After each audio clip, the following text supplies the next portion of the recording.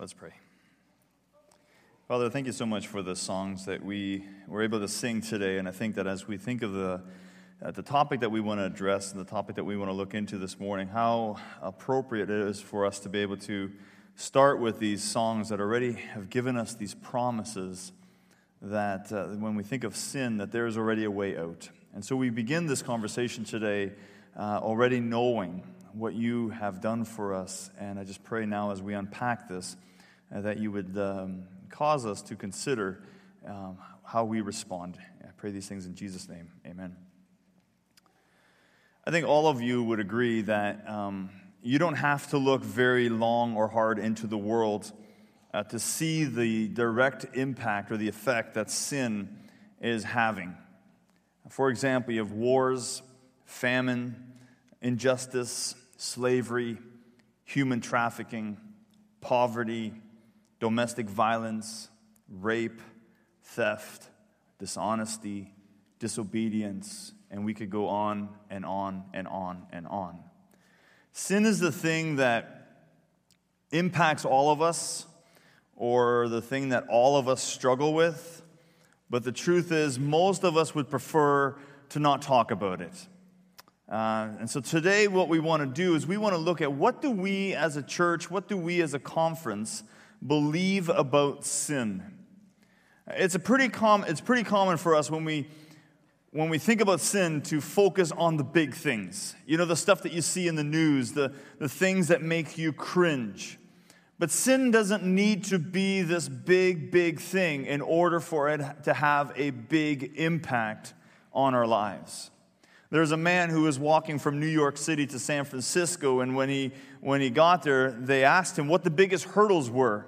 And he said that the toughest part of the trip wasn't traversing the steep slopes or, walking through the hot, barren stretches of the desert. He said, the thing that came the closest to defeating me was the sand in my shoes.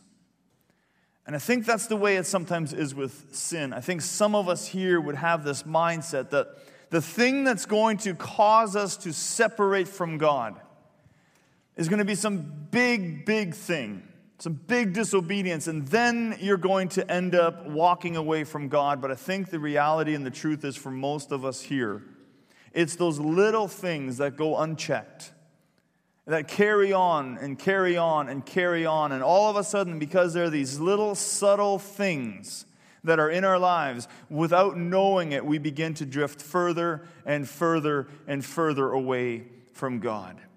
Adam and Eve are the perfect example of this, if you think about it. What was the sin that they committed? Think about it for a moment. They took a bite of fruit. That's it.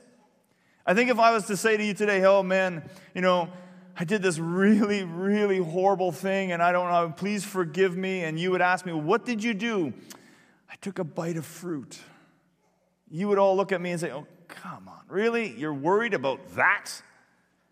And I think that what we need to understand is that it wasn't so much what Adam and Eve did that caused this separation and for sin to come into the world. It was the fact that they were disobedient.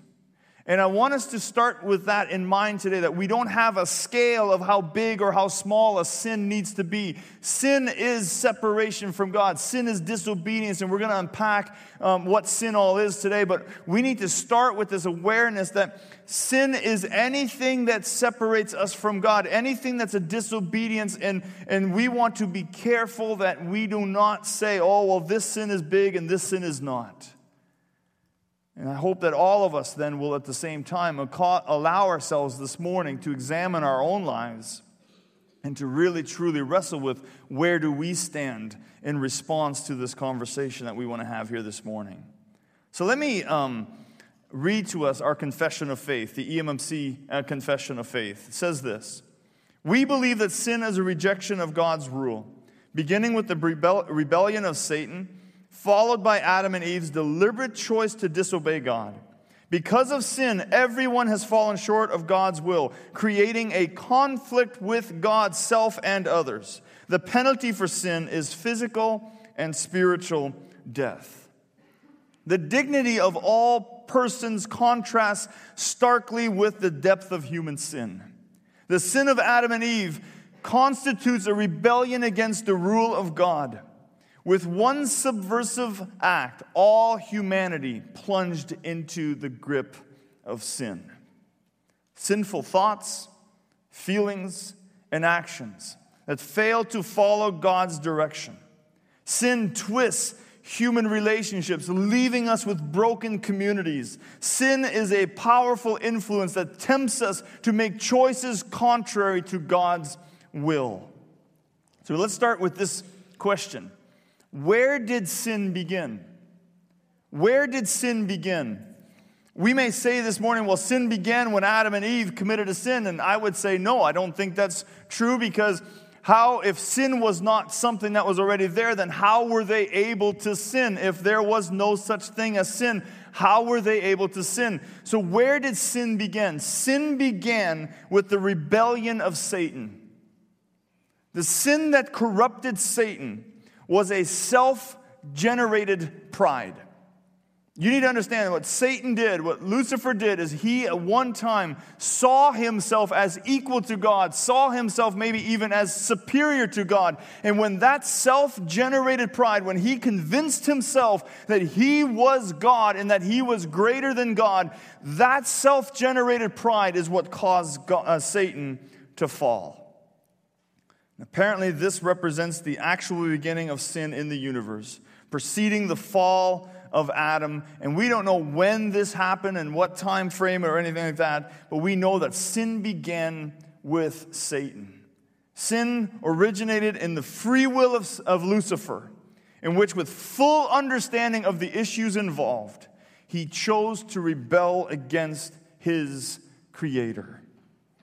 And we're not going to take time to unpack that, because we could spend a lot of time on that. But if you're interested in reading more about that, Ezekiel 28 and Isaiah 14 give us a full description of the fall of Satan. And what happened next was Satan then influenced Adam and Eve, who by choosing to be disobedient to God brought sin into the world, or brought sin to mankind. And this is outlined for us in Romans chapter 5, verse 12. He says this, Paul speaking, he says, "Therefore, just as sin entered the world through one man, and death through sin, and in this way death came to all people because all sinned." In seeking to be wise, remember this was the whole lie that Satan told Adam and Eve, that you will be like God, and that's why God doesn't want you to eat from that fruit, because you will be like God. And so in seeking to be wise, like God, Adam and Eve became foolish. In the desire for freedom from God's law, humans became enslaved. In seeking to rise higher as a reflection of God's glory, we fell away. Our image and our likeness of God was blemished through selfishness. All have sinned, and all have fallen short of the glory of God. So what I want to do this morning is I want to talk to us about the biblical perspective of the nature of sin. You all got that? That's your heading for your notes now. The biblical perspective of the nature of sin. Many people today are ignorant, or they are uncomfortable talking about sin. And when they talk about sin, they usually prefer to talk about sins. Let me explain what I mean by that. What we want to do this morning is we want to talk about the whole topic of sin. We're not going to focus in on certain sins. And when Christians do talk about sin, what they often prefer to do is to talk about certain sins, maybe especially the one that I'm not guilty of, the one that I don't struggle with. And so let's talk about these sins. And what we want to do this morning is not talk about certain sins, but we want to talk about sin. Because it's not just certain sins that cause the problem. The issue for humanity is sin. And so what is the biblical perspective of the nature of sin? Number one, sin is an inward inclination. Sin is an inward inclination. And I just need to say before we go any further, I will be leaning fairly heavily on the writings of Millard Erickson's book, Introducing Christian Doctrine. So just so you understand, if I sound like I'm using big words, probably his words, not mine, because I'm just not that smart. But number one is sin is an inward inclination. Sin is not merely wrong acts. but sinfulness as well. It is an inherent inner disposition inclining us to do wrong acts. So you may be in a situation where you are tempted to do something and you want to do something, but you don't do it. That doesn't mean that sin isn't there. It's the inclination, the desire to do what you should not do. That is part of what sin is. Yes, maybe you're not guilty of committing a certain sin, but the temptation and the desire to sin was there. And that's what we mean with the nature of sin. Here, motives are virtually as important as actions. Jesus condemned anger and lust as strongly as he did murder and idolatry. Matthew chapter 5, verse 21, he says, "You have heard that it was said to the people long ago, 'You shall not murder, and anyone who murders will be subject to judgment.'" That's the action. But look at the next verse.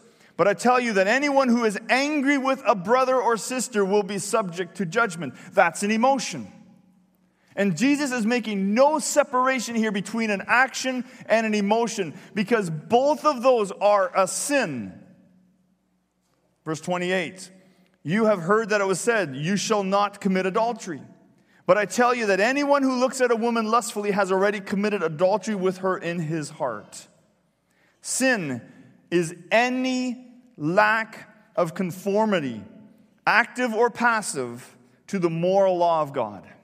Sin is any lack of conformity, active or passive, to the moral law of God. This may be a matter of act or thought or of inner disposition or state.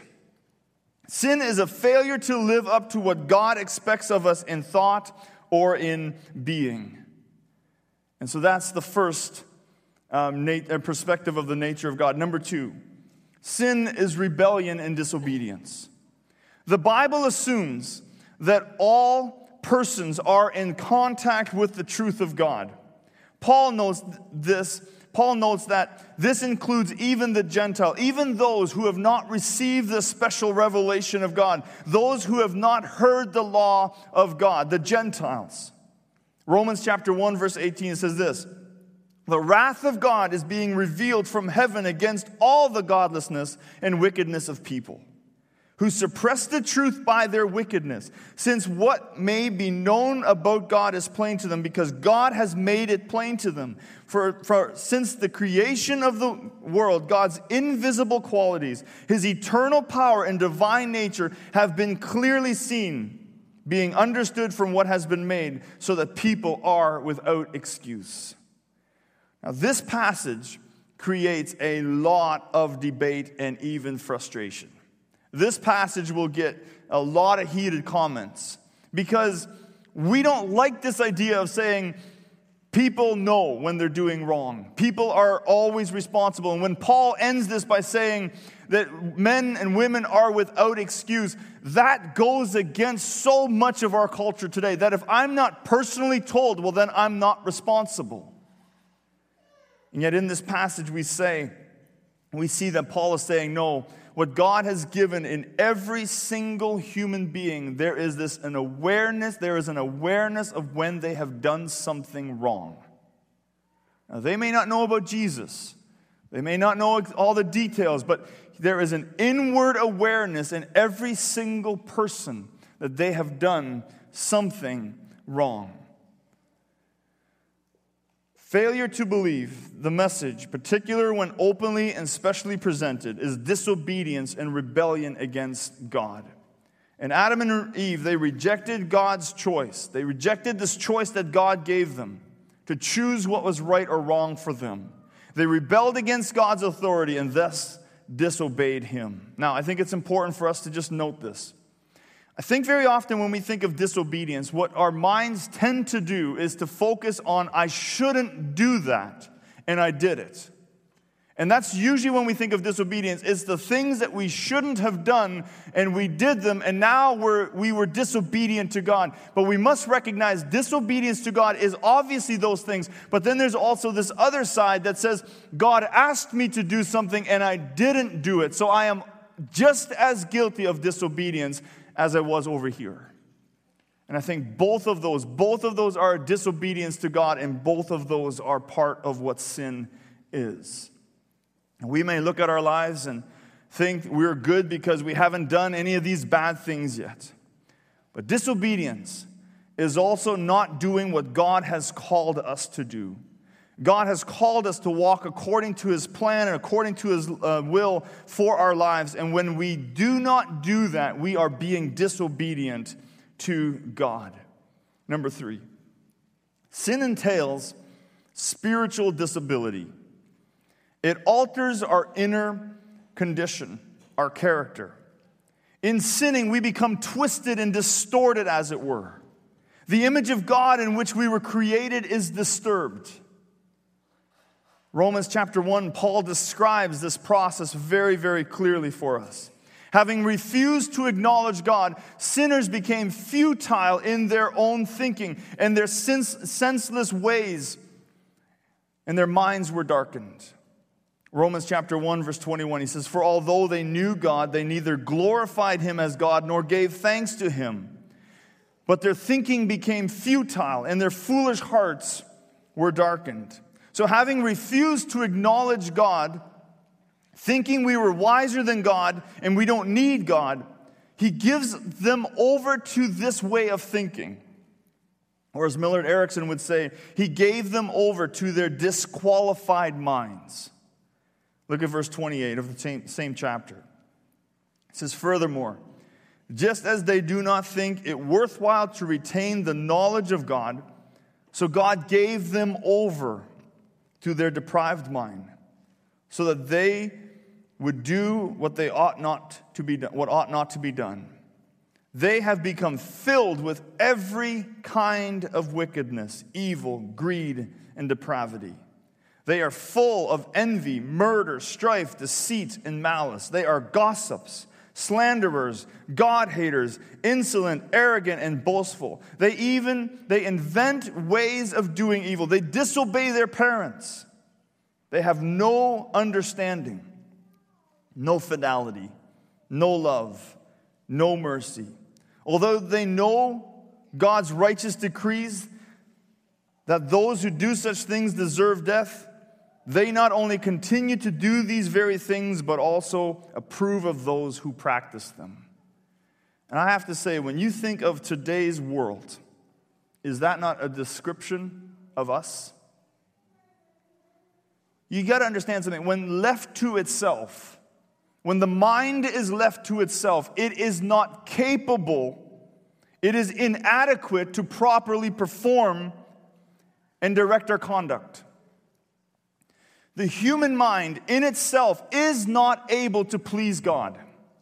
That is why when we do not have a relationship with Jesus and when the Spirit of God is not dwelling in us, we do not have the human capacity to please God with our mind, because our minds will choose to do the things that oppose the nature of God. And this is why Paul tells us in Romans 12, verse 2, "So do not conform to the pattern of this world, but be transformed by the renewing of your mind. Then you will be able to test and approve what God's will is, His good, pleasing, and perfect will." See, there is a sin created as spiritual disability. That one time when we were in this perfect place of unity with God, sin has interrupted that. In a sense, there is a disability that every single person now has, and they are fully dependent on Jesus in order to live the life that God has called us to live. Number 4, sin is an incomplete fulfillment of God's standard. A common element running through all of the biblical characterizations of sin is the idea that the sinner has failed to fulfill God's law. There are various ways in which we fail to meet the standards of righteousness. We may simply fall short of the norm, the things that we know we should do, but we don't really do. Or we fall short by purposely disobeying God's will in different areas and what He expects of us. Sometimes we may do the right thing, but we do it with the wrong motive. We do the right thing, but we do it for the wrong reason. And so we're fulfilling the letter of the law, but not its spirit.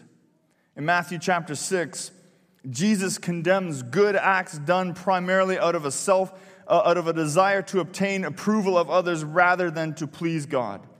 Matthew chapter 6, verse 2, he says this, "For when you give to the needy, do not announce it with trumpets, as the hypocrites do in the synagogues and on the streets, to be honored by others.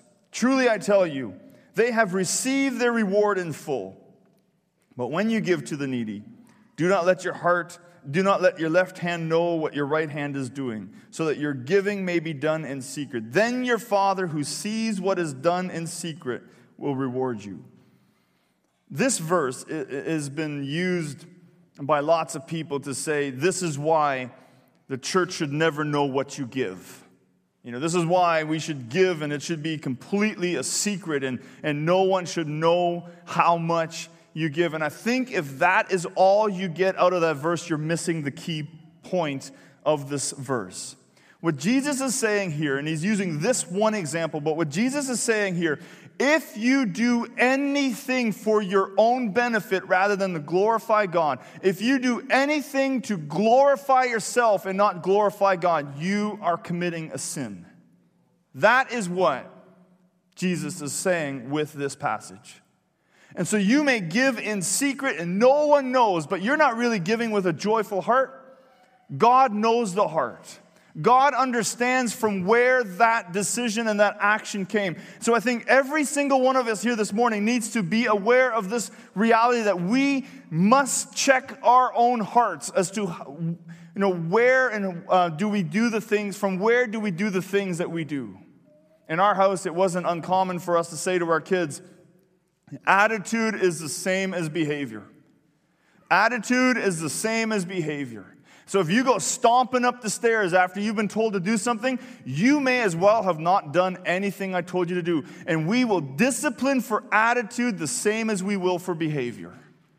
And I think sometimes God is looking at us and saying, same to you. Your attitude, the heart with which you do things, matters to God. And when our heart is not in the right place, that is a sin. Because that is what sin does. Sin wants to remove us from giving God and being fully obedient to the standard of God. And then number 5. Sin is a displacement of God. What this means is that if we place something else, anything else, in the supreme place which belongs only to God, that is a sin. Choosing any object over God is wrong, no matter how selfless such an act might seem. In other words, anytime that we place anything before God, that is sin at work in us. Because God and God alone deserves the supreme place in our lives. This is supported by major texts in the Old Testament and the New Testament. The 10 Commandments begin with the command to give God His proper place. Exodus chapter 20, verse 3 says this, "You shall have no other gods before me." This is the first prohibition in the law.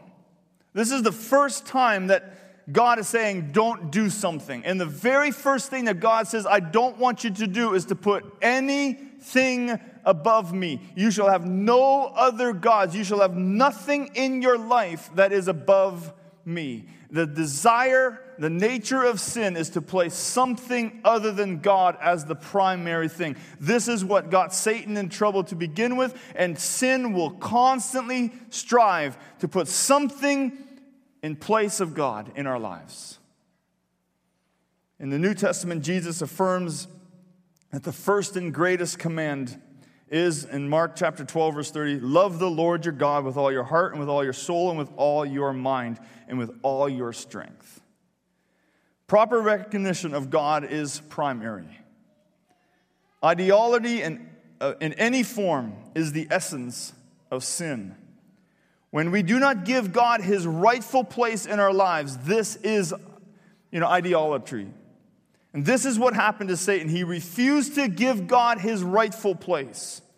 And then pride took hold. And when he saw himself as equal to God, he was cast out of heaven. And so that is the 5, perspectives of the nature of sin. And so I want to just quickly throw our confession of faith back on the screen. We're not going to go through it, but if you would look at our confession of faith, what you will see is that I have now covered the first half of that confession. So let's really quickly look at the last half. And some of you are maybe looking at your watch going, oh boy, it won't be quite as long. The last half of our confession of faith focuses on the consequence of sin. So I hope that this morning you recognize that there is not a person in this room who is not in some way subject to the nature of sin. You don't have to be doing certain things. You don't have to say certain things. There is even just a desire to do those things. Every single one of us in this room today is somehow subject to the nature of sin. So what is the consequence of sin? God's holy anger towards sin is revealed by the severe judgment of sin. If you wrestle with God's judgment of sin and you think that it's severe and you think that it's maybe over the top, I hope that what you see is not an angry God, but I hope that what you see is in a recognition of just how much God hates sin. Sin, think about it, breaks our relationship with God and exchanges true freedom for slavery. Human relationships have become battlegrounds of pride, selfishness, separation, hostility, violence, and death. That's the impact, that's the consequence of sin. Inwardly, people are damaged by feelings of shame, fear, loneliness, and harmful cravings. Work in a hostile land becomes painful and tedious. The sinner has received the guilty verdict and awaits eternal death. Without God as our refuge, we are homeless wanderers in need of grace. And still, even though all of these things have happened, all of the consequences, all the messiness and everything that God desired for humanity has been distorted and changed and distorted by sin, God unexpectedly gives mercy to the sinner. Romans chapter 6, verse 23, Paul says, "For the wages of sin is death." Now imagine if the passage ended there. Imagine if the consequence of sin was simply this, that all you have to focus on is death. But look at what he says. He continues, "But the gift of God." The wages of sin is death, but the gift of God is eternal life in Christ Jesus our Lord. You see, God did not leave us only with the consequence. God sent his son Jesus as a gift. Because here's the reality. Every single one of us in this room today has to wrestle now with the question of what do we do with sin? What do we do with sin? We can't get away from it. We may not do certain things, but the thoughts are there. We didn't have those thoughts, but the inclination was there. We didn't this, but we've placed something as more important than God. And every single one of in the room today has to wrestle with the question of what do we do with sin? And we recognize the consequences. We see the consequences all over this world. No one has to convince you of the consequences. You are able to see those consequences. But the thing that is often ignored is the gift of God. And we focus on, oh, this world's so bad, all these horrible things, and we stop to focus on the gift of God that is for all people. And so that when we give our lives to Jesus, we have forgiveness for sin. The Bible makes no disclaimer about sins. When we read about Jesus having victory over sin, he's talking about sin, not sins, not individual sin. There's no disclaimer anywhere in the Bible that says this sin is forgiven, this sin is forgiven, that one's too big, this one is kind of covered. No, sin was defeated when Jesus rose on the cross from the dead. So I trust this morning, every single one of us is going to wrestle today with what do we do with sin in our lives. Maybe you can identify with this man. He's a man who went to the pastor at the altar, and he started to pray this prayer that the pastor had heard him pray over and over and over again. And this man prayed, "Lord, remove the cobwebs from my life. Remove the cobwebs from my life." And the pastor interrupted the man and he said, "Lord, kill the spider. Just kill the spider." And I wonder if some of you in this place today have been praying over and over, "Lord, forgive me for the sin. I did it again. I did it again." And what we need to recognize today is that we need to get rid of the temptations. We need to remove ourselves from those temptations, and we need to invite Jesus not only to come and forgive our sins, but to come and lead our lives. So if you're a Christian, I trust that today your struggle with, or your wrestling with the sin is to say, have I given Jesus the rightful place in my life? Does Jesus truly have the rightful place in my life? Does he have all authority over me? Because if he does not, then there's something else, and that is a sin. That is the very nature of sin, is to replace Jesus with something else. And if you're not a Christian, I'm not here to guilt trip you.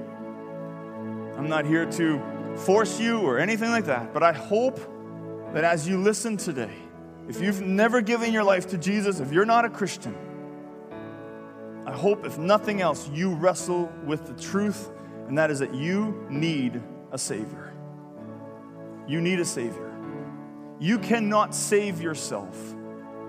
And I pray for you this morning that you would recognize your need for a Savior, and that today, right now, you would cry out to God and say, "I recognize the impact of sin. I recognize how sin is in every area of my life, and the only way I will have victory is to receive the victory that is already paid for me through Jesus." So we want to end by recognizing our need for Jesus. Because without him, we can't do it. Without him, there is no way other than death. Without him, there is only the wages of sin is death. But God sent his son Jesus, the gift, so that we could have eternal life through him. And if you're not at that place yet today of fully surrendering, my prayer for you is that today you would at least leave here recognizing your awareness of your need for Jesus. And if you're a Christian, and let's just say it nicely, you are just a lazy Christian. You've just become this guy, this girl that's just kind of coasting through life. I trust that today you are aware again of your absolute dependence and need for Jesus, who loves you and wants to give you what you truly want and need. Let's pray.